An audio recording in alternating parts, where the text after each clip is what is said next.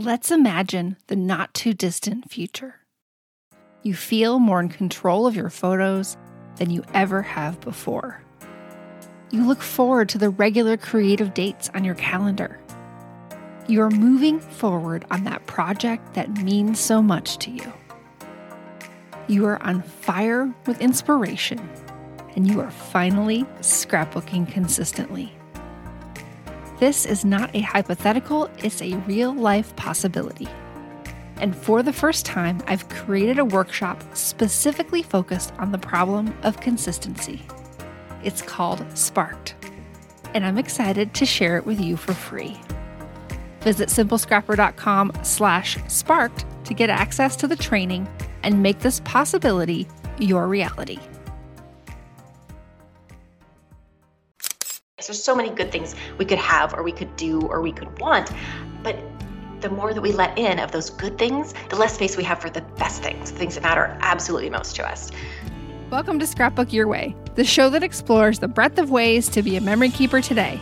I'm your host, Jennifer Wilson, owner of Simple Scrapper and author of The New Rules of Scrapbooking. This is episode 104. In this episode, I'm joined by Melissa Camara Wilkins to chat about caring for you alongside your family, regrouping on your New Year's goals, and her book, Permission Granted. Hey, Melissa, welcome to the podcast. Hey, Jennifer, thanks so much for having me. Yes, I am so looking forward to our conversation today. Can you share a little bit about yourself so our audience can get to know you?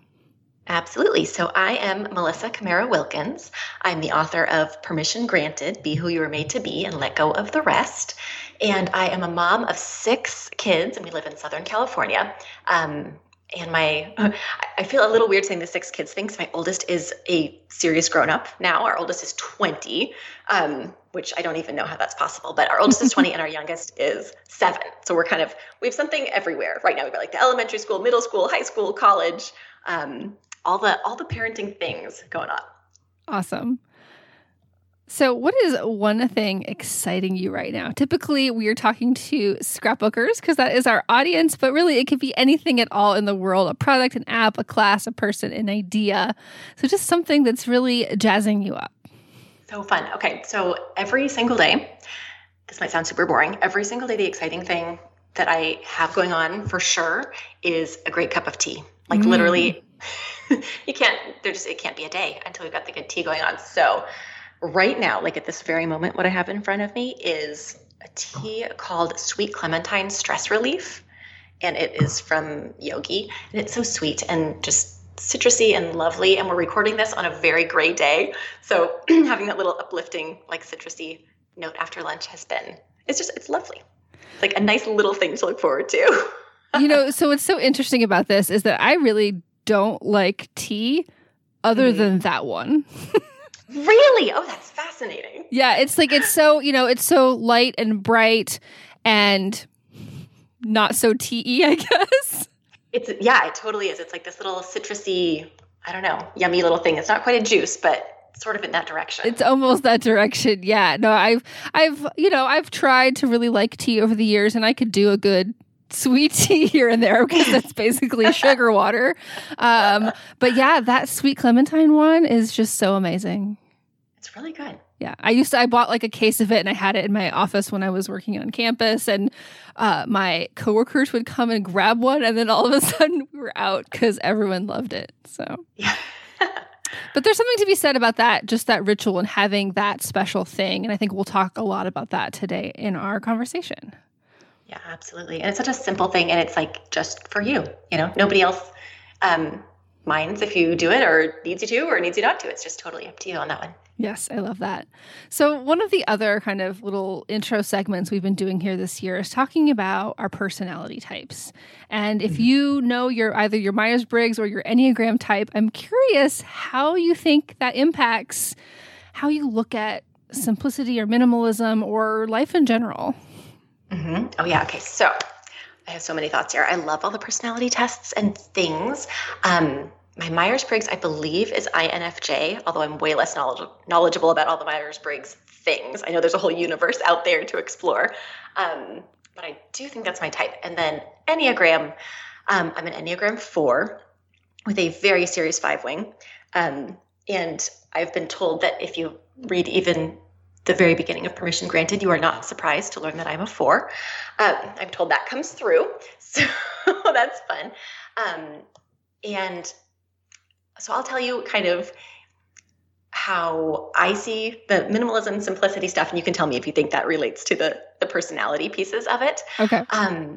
So personally for me, it's a little bit of survival in the need for minimalism and simplicity. I have a lot of kids and I have a lot of ideas. And if we're going to have space for those things that are super important to us, right, those relationships and those projects, I don't have time and space for all of the other stuff that wants to get in and have space in my life and in my head, and in my calendar. So for me, it's like this very necessary paring back of stuff, of extra commitments, of just extra other people's expectations on me to make room for the stuff that is most important to me and to my people. So, when they were small, I remember there was one time that we were moving house. We're moving from one space to a little bit bigger space as we were having more kids. And as I was packing things up, each thing, as I would look at it and put it in the box, I would think, do we need this thing? Are we using this thing? And it would go in the box. And then after a little while, there was so much to do and so, many little people with needs at that moment that I was like, oh dear, we're going to run out of time to get everything moved from the one house to the other house. And I realized as I was packing things up, I could switch that from, do we still want this? Do we still need this? To, could we live without this? Could we just live without this thing? And if we could, I didn't have to pack it up. I could just let that thing go and I would never have to unpack it again at the new house and find it a new place to live and dust it or organize it or, take care of that thing and just free up so much more space. So for me, having that, that weight removed of this extra stuff, of extra things on the calendar, it just makes so much space for the things that matter most to us. It's like there's so many good things. There's so many good things we could have or we could do or we could want. But the more that we let in of those good things, the less space we have for the best things, the things that matter absolutely most to us. So for me, it's a little bit of that just survival, like just get through the day and get to all the needs with all the people. And then on the more intentional side, it's about making space for what really matters the most to me and to us. Do you think you've always been good at that kind of letting go, or did you have to evolve into it as you identify the values that were really important to you? Yeah, no, absolutely. I was not not born that way. No, that was a learning thing for sure. And I feel like I was so lucky that there were so many needs and demands on my attention, because that meant I really did have to focus on what mattered the most to me, or else I just wasn't going to get to it. So having that pressure of like, oh, these are the limits. These are the people and the things and the needs that all need my attention was really a focusing thing for me. And my husband and I had our first daughter right after college. Like we got married in our right before our senior year of college, and then our daughter was born more than a year later, so like right after college. So really my formative adult years were spent in that place of like, oh, hey, there's all this stuff going on and I'm going to need to practice letting go and letting go and letting go. So I feel like I was lucky in that sense of getting to practice that in a big way and early on. But it was definitely not a natural inclination. Well, I think it's so interesting that there's always like a choice, a pivot point there. Like I can choose to fix the situation or evolve or pivot, or I can choose to, I don't know, like crumble in the face of the overwhelm. Drown. Yeah. Yeah. And sometimes it doesn't feel like there's a choice, but I think ultimately there is. We get to choose how we're going to move forward from here. And sometimes we have more power than we think we do. Yeah, it's so tricky because I feel like there's so many expectations on us, in particular as women, about what we're supposed to do and what our lives are supposed to look like and all the things we're supposed to take care of and just, naturally, effortlessly know how to do. And we don't. And there's no reason that those things should get our best attention and our best energy. So it doesn't always feel like a choice. Usually it doesn't, because this is just the way it's done, right? This is just the way things happen and the way that everybody else is doing it. And when we can sit back and realize like, oh, you know what? I'm actually this person that I am, this totally unique person with a unique backstory and a unique personality and a unique set of skills in the world. It's okay for me to do things my own way, the way it makes sense for me and for my life. When we can figure that out in each situation, it does open up so many more possibilities for us. Well, that's so much of what we talk about here on the podcast with regards to our creative hobbies, and not even just how we operate inside of our hobbies, but how we create the space in our lives to be able to show up to them and to have that time for ourselves. So one of the reasons I wanted to have you on, many of our members will already be familiar with your name because we read your book for our book club this past December. And it was so fun. Yeah, it was. It was such a wonderful companion for the holiday season and a grounding point as we were starting to think about how we wanted to approach a new year. So could you tell us a little bit about how the book came to be? Yes, absolutely. Okay, so as I mentioned, bunch of kids. I started writing when my third child was born, and I was just writing online at that point, writing, a very here's what we did today type blog, because I just needed something that would stay done. If you have small kids, or if you have pets, or if you've ever been around small kids or pets, nothing stays done for very long, right? Like you make the breakfast and then they want lunch. And then yes, that's such a good point. Or you do the laundry and then there's a whole other pile of things as soon as the first load comes out of the dryer. It's just, a little bit endless. And I needed something that would just stay done, that I could just hit the publish button and it would still be there. I could leave that blog post, come back an hour later and it was still there. It didn't go anywhere. And it wasn't asking for you for anything. Not a thing. Yeah. Yeah. So that was how I started writing ages and ages ago now. But as that continued and evolved over time, as things do, I found myself writing online as people were asking me to around simplicity and minimalism, and around some parenting and family stuff, and also around some spirituality stuff. And I realized I would really love to be able to go deeper into all these things. And there just isn't really space for that in a blog post, even a really long blog post or involved one. It's just not, you just can't get quite to that same thorough place that you can with longer form writing. And so I was really excited to be able to step back and bring together all those different ideas and all those different stories and the pieces I was living with and learning into a book form. So that felt just so good to be able to take all those ideas that we were talking about online and bring them all into one place where they could all live together and kind of interact with each other a little bit more. And it can be done too. Yeah, and it's also done. It also just stays right on the bookshelf now. Yes. It's pretty amazing.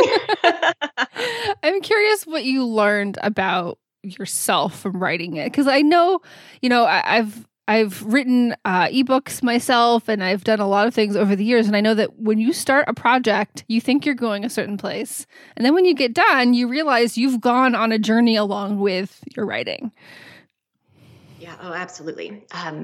Gosh, so many things. So one thing that's been really interesting to me is, in the book, I write about all the, facing my own stuff, right? Like my own anxieties and my own patterns and just stuff, all that stuff that we all have, and working through it, which was something I'd done before I started writing, helps to know what it is that you're saying before you start writing it. But then as I was going through the whole book publication process and revisiting stuff again and again with different editors and then releasing the book out into the world and talking about it, it was fascinating to me to watch that same stuff come back up again. And those same things about, what is this person thinking? Or, what's going to happen in this situation or that situation? And do I need to be anxious about this? Or can I really be myself here? It was so fascinating to just see those things come up again and to get to remind myself okay, this is something I've done before, this feeling, even though in this circumstance, I haven't done, I hadn't published a book before. I hadn't worked with these particular editors before. I hadn't done, book publicity before in this particular way. But the feelings behind it all, the same feelings that came back up again, were things that were familiar. And so to have that chance to go, okay, wait, you know what? We have tools for this. Here's our chance to go back and use those same tools, was really an interesting little thing that I did not see coming. But it was fun to be able to, fun on the other end, now that I'm through it, to be able to say, oh, yes, okay, I do know how to process these feelings. I do know what to do with this. I do know that it's worth the risk of telling the truth or showing up as my whole self in situations where I wasn't quite sure if that was welcome, not welcome. Is that how it's supposed to go? That I know that doing those things is always worth it. Well, I think so much your book kind of opened the door to how much uncertainty we live with all the time, which I think the pandemic has only literally exacerbated. But our brains are always asking these questions of is this okay? Is this okay? And then even as moms, it's even, tenfold of am I doing this the right way? And who's to say there is a one right way? But there's that constant kind of internal questioning on top of the external questions that society is also giving you. Yeah, absolutely. Just can go over and over it again in our brains. Yeah. So I'm curious how this past year maybe shifted or deepened your perspective on this idea of giving yourself permission. Yeah, absolutely. So as you are kind of saying there, a lot of the message behind the book is that it is completely okay to be who you are. Right? This is who you're made to be. This is you, and you're allowed to be that person. You're allowed to have all the feelings you have and all the uncertainties you have and all the questions you have. That's all okay and allowed, and you're allowed to have needs.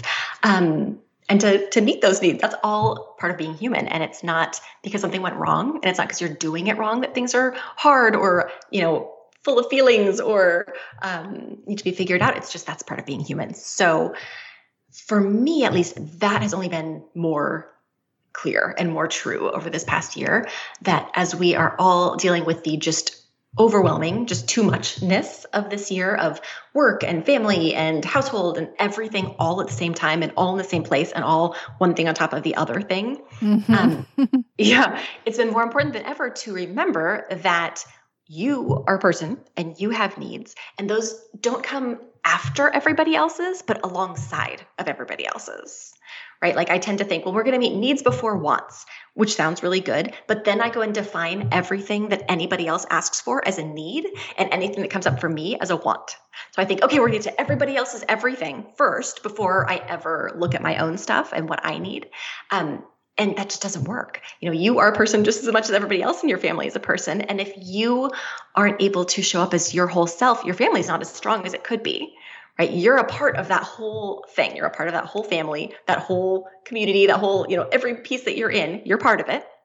And if you aren't your whole full self, then it's not as strong as it could be. So remembering this year to bring my own needs alongside of everybody else's instead of prioritizing theirs first and mine later, has been really, really important. And something I'm seeing with my friends too, that just, we have to keep remembering all of us, the kids and us and our partners and, whoever else is in your household, everybody is equally human and everybody has needs that need to get met.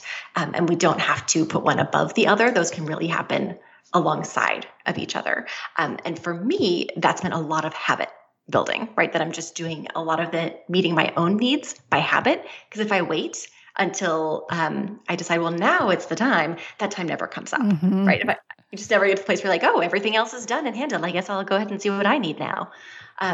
That's an imaginary place that we never get to. So being really conscientious about what are the habits I can do to take care of myself as I'm helping to take care of other people, or as I'm showing them how to take care of themselves too, throughout the day and throughout the week and throughout the ongoing, endless, confusing time that is this year. Yes. Well, and I think that's such a powerful reframe, because I think it's always been presented as, well, if I'm going to value myself and my own needs, I need to put myself first, which inherently has this negative connotation, because that means somebody else is not first.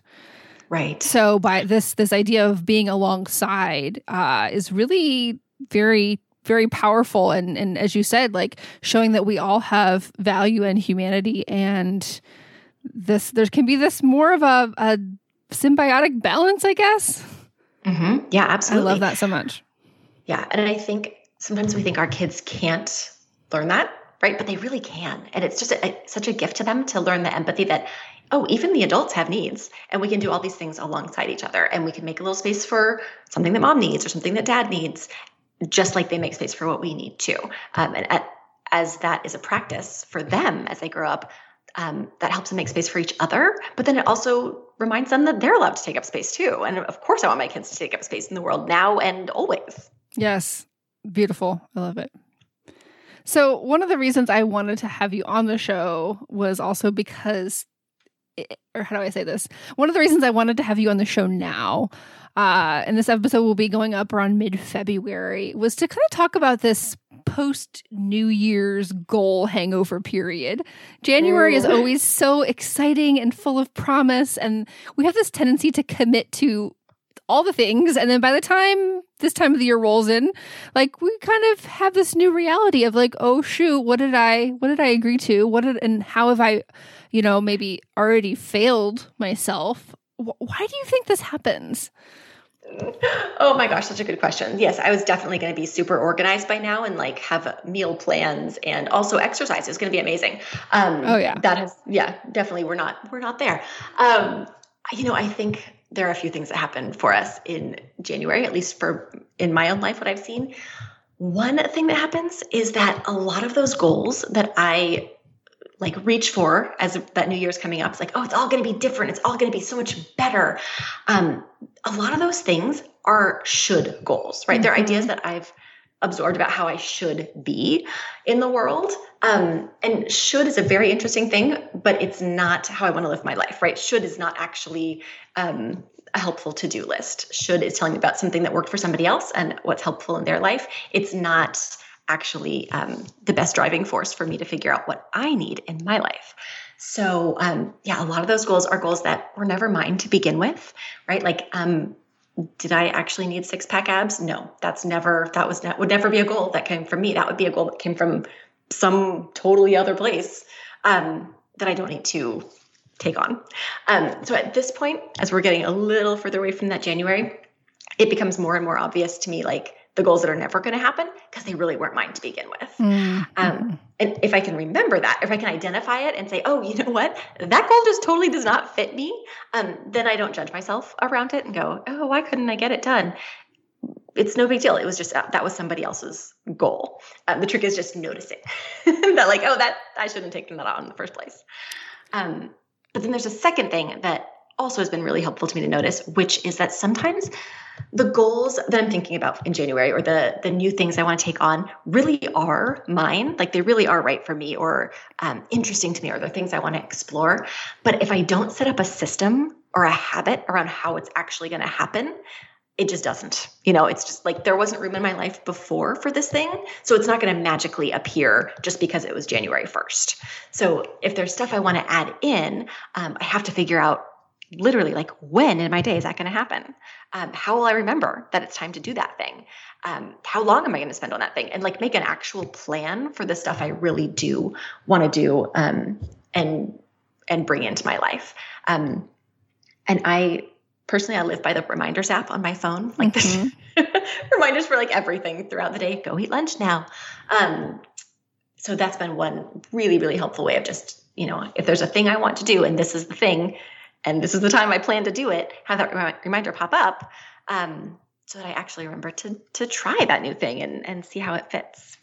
Well, I think sometimes also we have to, even if our goal is let's say X, Y, or Z, and that's for later, that's for the year, that our goal for January isn't to be at X, Y, or Z. Our goal is to be at A, B, or C. It's to take that first step to start the, as James Clear says, the first 2 minutes of the habit, not to do the whole thing. You need to actually be able to build on it and make progress over time. Because so often we're just like, I'm going to have those 6-pack abs by the end of January, which was never realistic. But instead we need to have, okay, I'm going to start going to the gym once a week as, the first baby step of that too. Yeah, absolutely. And for me, process goals feel so much better. Like I'm going to do this thing every day or 3 times a week or, whatever it is. Because that feels totally within my control, right? I can be in charge of whether or not I do that thing for 5 minutes a day or, whatever that small habit is that builds up over time.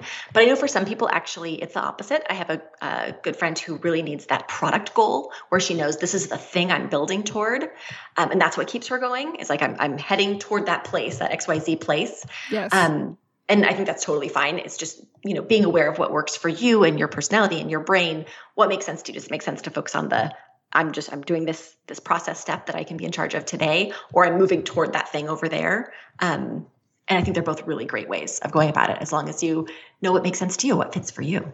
Well, that personal understanding is so often the key to everything. Even, with the personality conversation we had a few minutes ago, that the more that you can understand about yourself and how you operate, the more that you can use that information to make better decisions and kind of just analyze your own past experiences to make better choices going forward.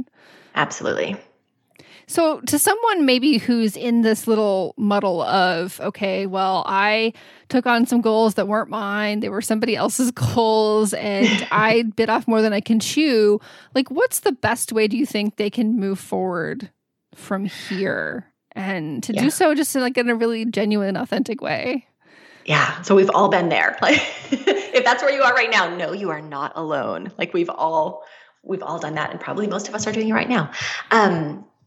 I think it really helps to start by being honest with yourself about where you are right now.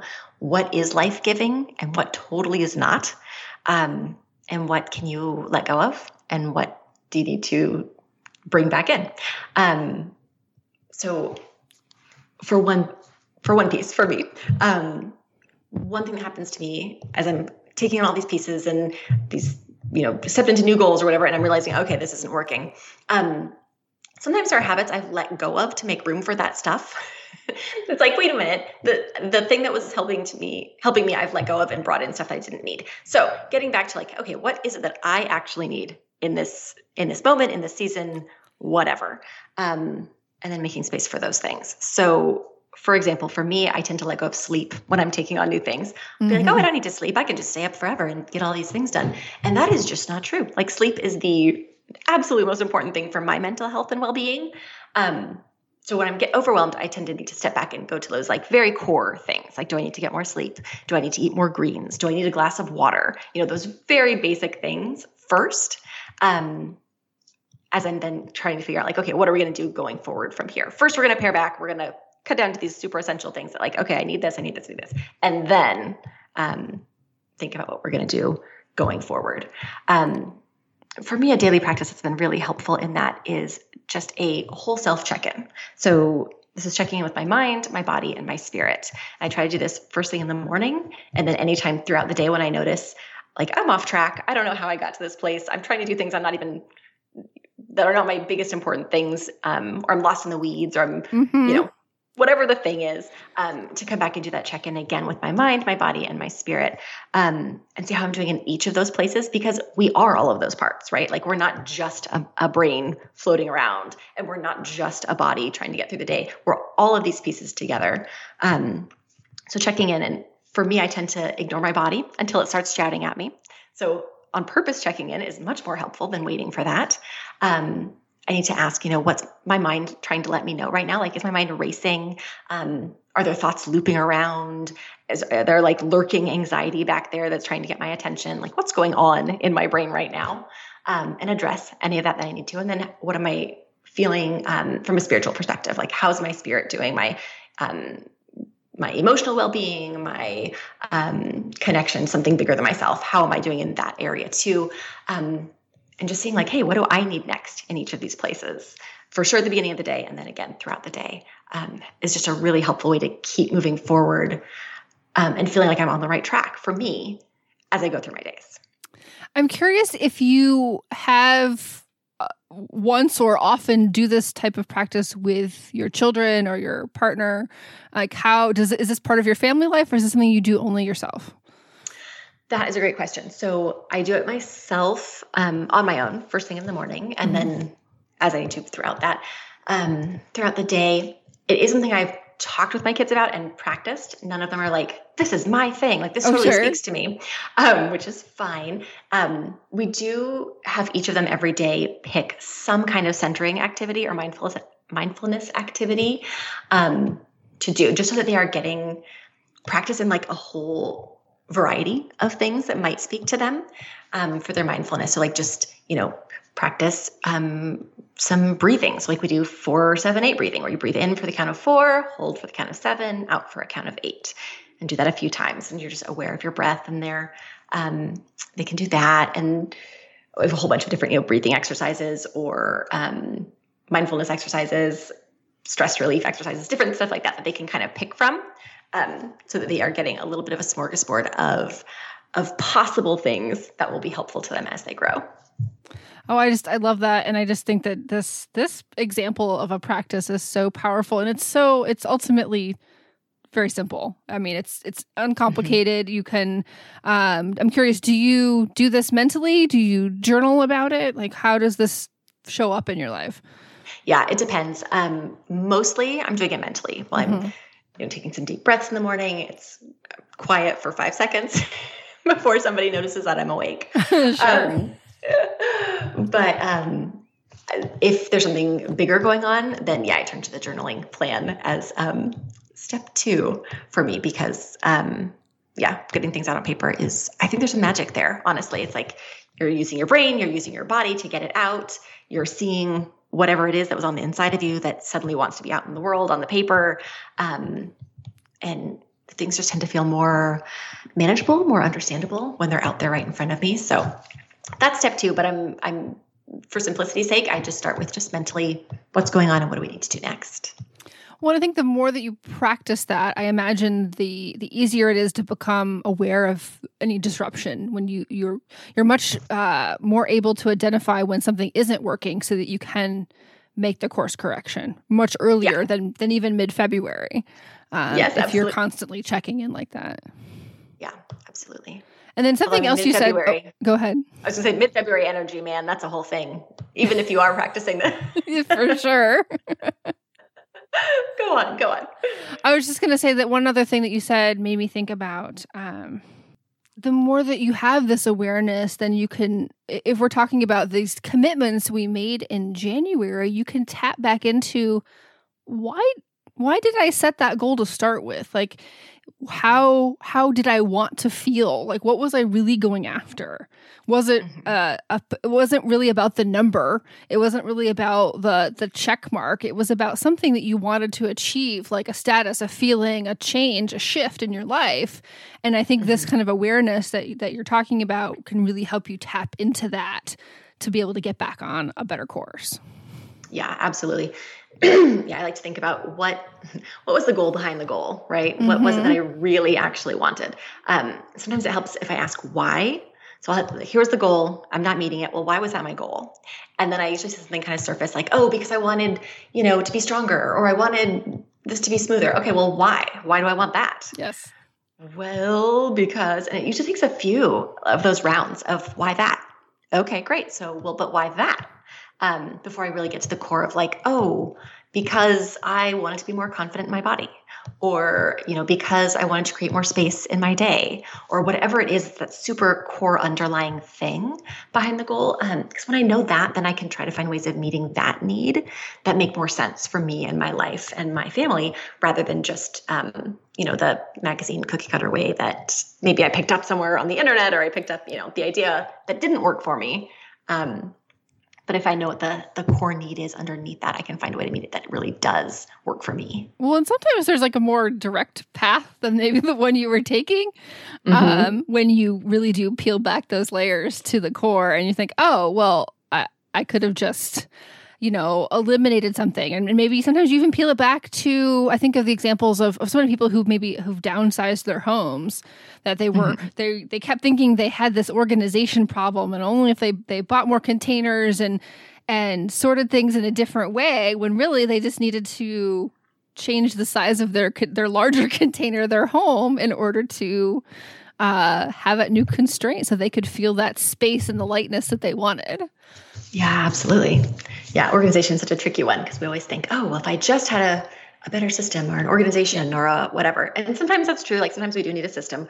But so rarely, even when my kids were really small, if the same toy was on the floor every night after they went to bed, like the same, the Legos are on the carpet every single night, I was like, either we need to get rid of this thing or have a totally different system. Those are the two options. Yes. I can't have Lego carpet every day. So, just noticing those places that keep coming up. And it's like, wait, is the strategy I'm working on helping, or do I need a different strategy? For sure. So kind of wrapping up this part of the conversation with reference to kind of New Year's goals, if we're fast forwarding to the end of 2021 and thinking about our 2022 selves, do you have any particular advice you want us to carry forward? Yeah, I think it's just what we've been talking about really examining why are those our goals? Mm-hmm. Whatever it is that seems really shiny at the end of this year for the beginning of next year, making sure that goal is our goal and not somebody else's that seems really neat on the internet, or, somebody on Instagram is really doing that thing and, I should do it too. None of that. But what are the goals that really make sense for you and why? And make sure you can get back to that core need of like, why does that matter? Why does that matter? Why does that matter to me? Mm-hmm. Until I figure out what it really is and make sure that goal is aligned for me before I ever get started, so that I'm moving forward with something that really does make sense, rather than throwing all my energy into something that I picked up somewhere, but isn't really mine.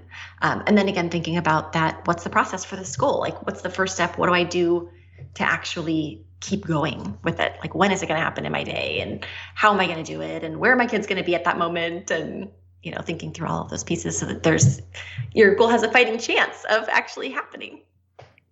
Well, I'd like to kind of move more into that, figuring out what makes sense so that you can have that experience that meets your needs day to day.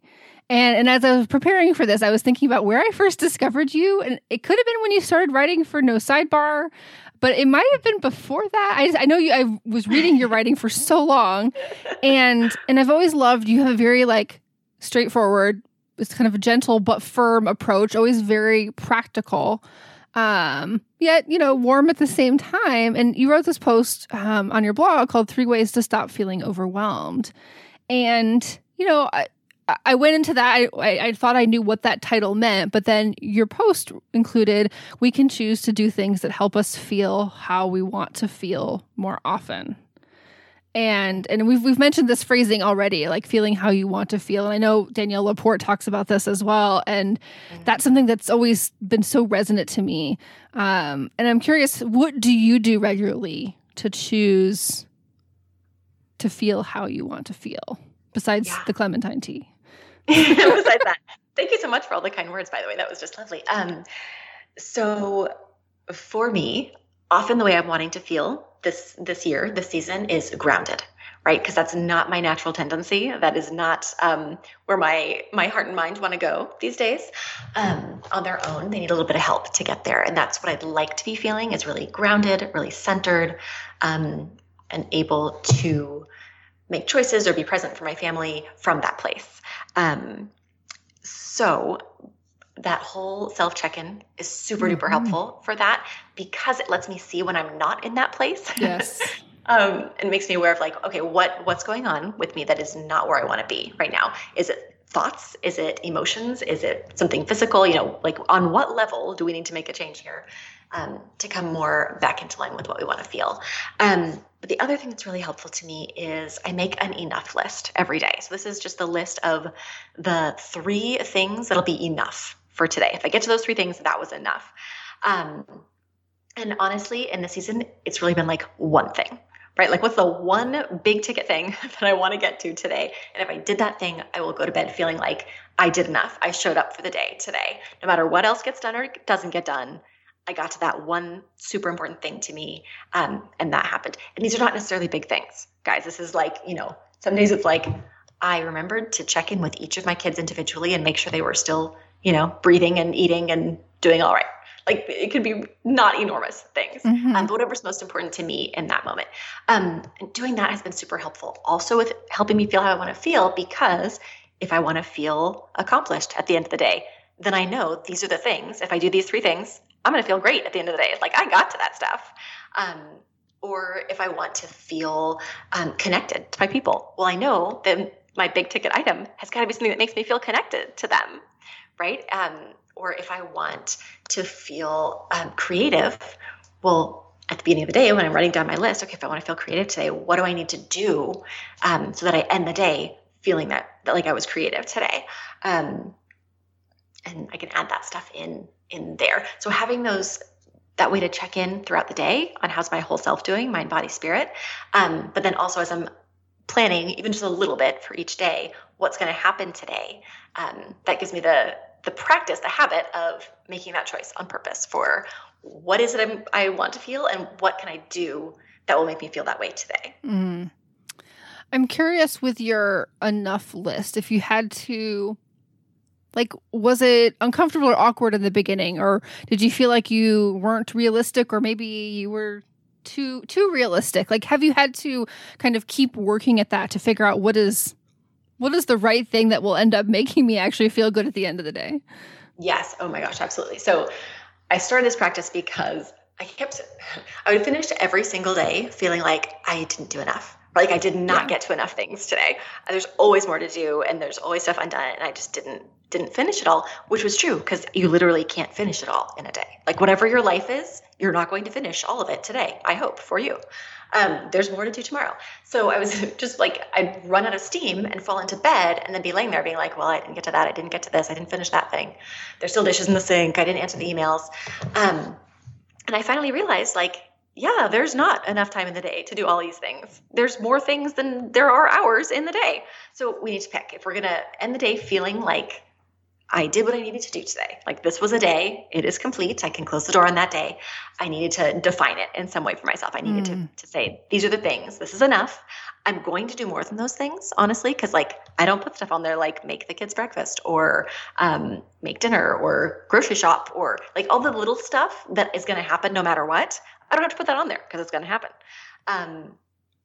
Just the big stuff that I wouldn't get to on its own, maybe, or the stuff that's going to really matter to me most goes on there. So I'm going to get to more things than that, but those are the big three. And if I get to those at the end of the day, I feel like, yes, I did it.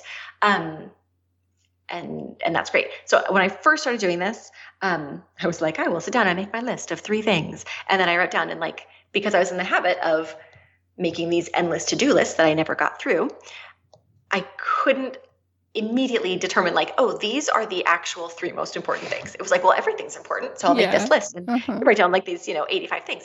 And that will be my little list. And so at the end of the day, that the first time I did it was like, oh, look, I didn't do any of this. Okay, let's try again. And so I had to pare back until I could pick just those 3 things. And it felt really tough at the beginning. Like I was saying no to stuff like, well, that's not my most important thing.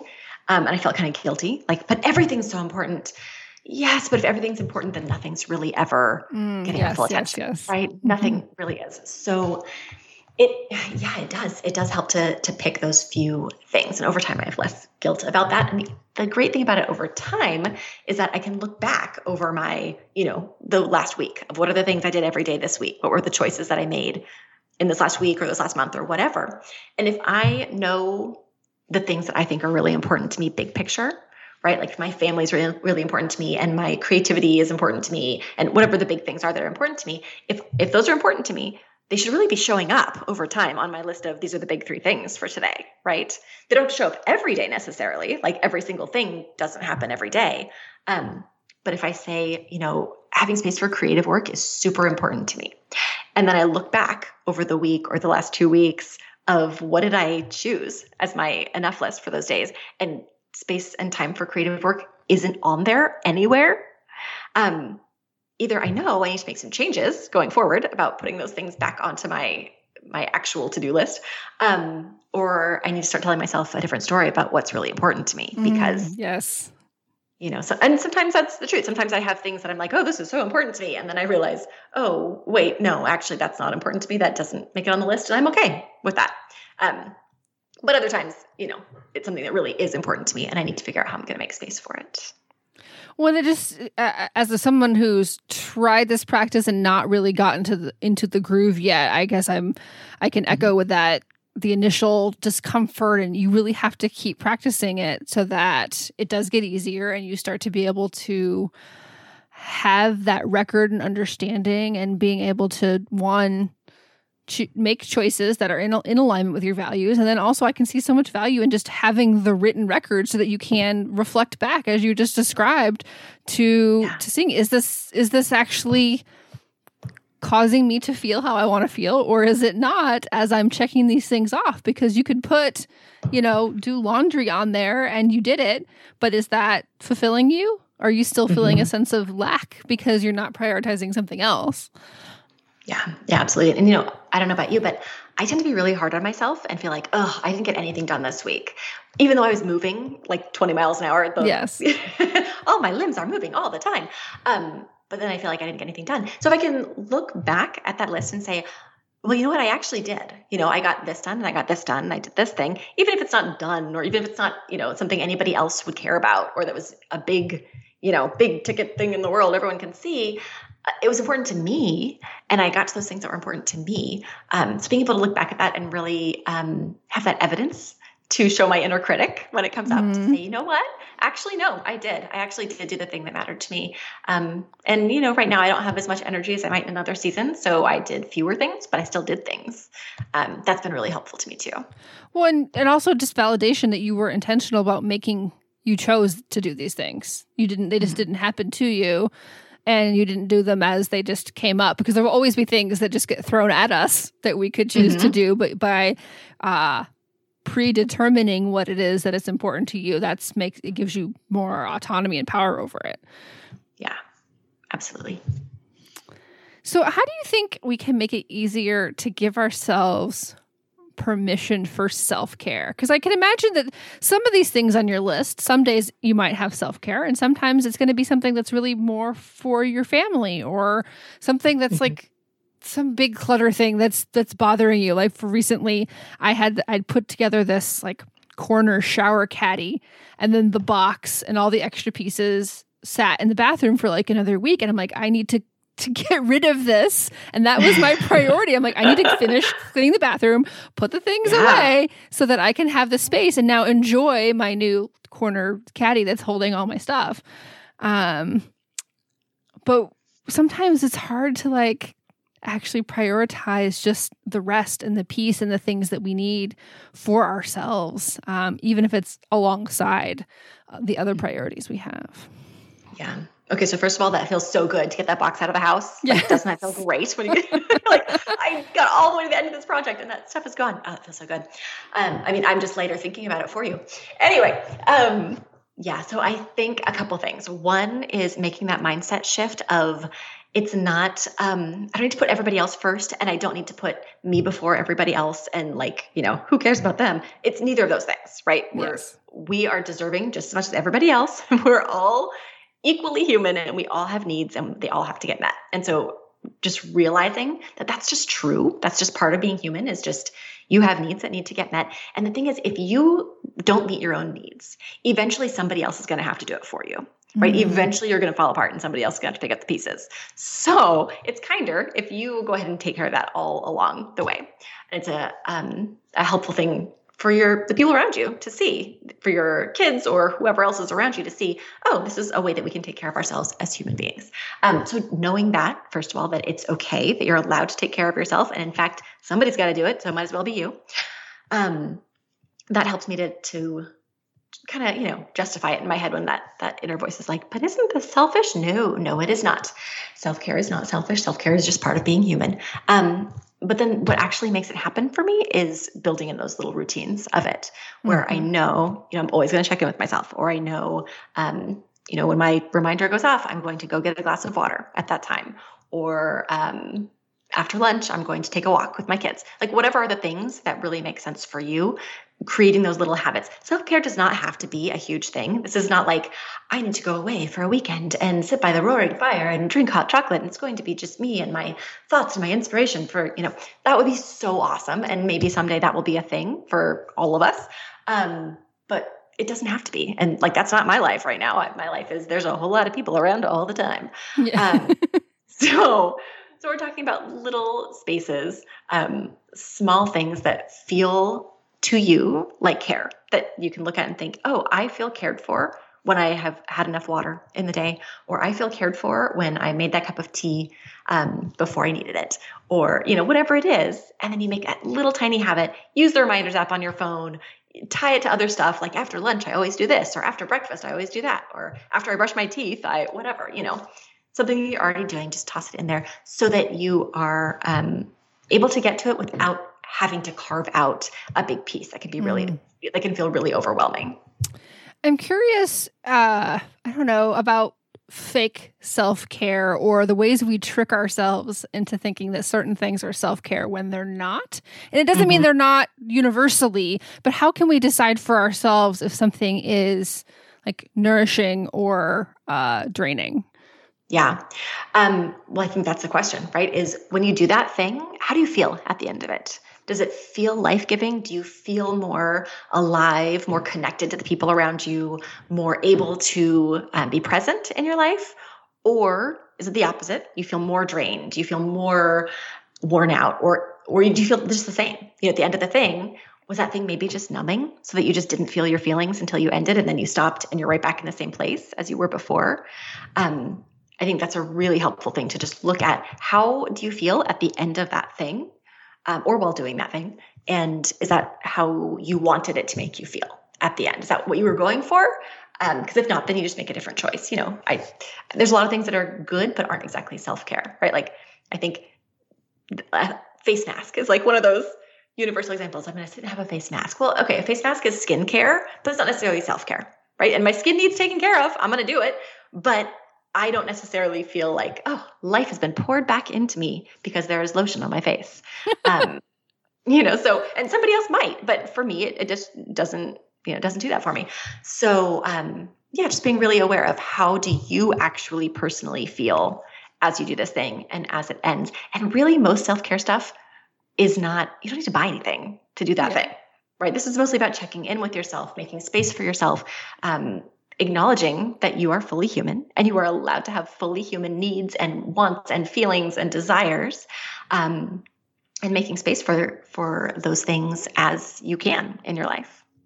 Well, I think sometimes the best self-care steps you can take are decisions that could even feel difficult because you are letting go of something or saying no to something, and it may not feel the actual action might feel uncomfortable, but how you feel after in reflection got you one step closer to more alignment with your values and giving you the feeling that you really want. Yeah, absolutely. Boundaries are self-care. Saying no is self-care. And we're so conditioned not to do those things and for it to be super uncomfortable, but it doesn't have to be. You are allowed, you're allowed to have boundaries. You're allowed to have things that are okay for you and not okay for you. You're allowed to say that no. And on the other side of it, that's when you notice, oh, hey, I do feel lighter. This does feel safer or more aligned or just better. For sure. So do you have any other advice for the many creatives who are listening to this show about seeking better self-care? Yeah. Okay. So a couple things here. For me as a creative person and for the other creative people that I know, you cannot show up to do your best creative work if you aren't also taking care of yourself, right? If you have not given yourself space to feel, if you have not given yourself space to be taken care of, to have your physical needs met, if you aren't making that space for yourself to exist in the world, it's really, really hard to have creative energy that then you can let back out into the world. So as a creative person, as a person who thinks that creativity is part of what you bring into the world and what you have to offer to other people, you are serving them best by taking care of yourself alongside of that. And I think, especially if you have things in your life, like, for example, small kids, it can feel like, well, the kids need this much stuff, X amount of my time and energy and attention. Now, the rest of it, I could either spend taking care of myself, self-care stuff, or I could spend on creative stuff, but not both.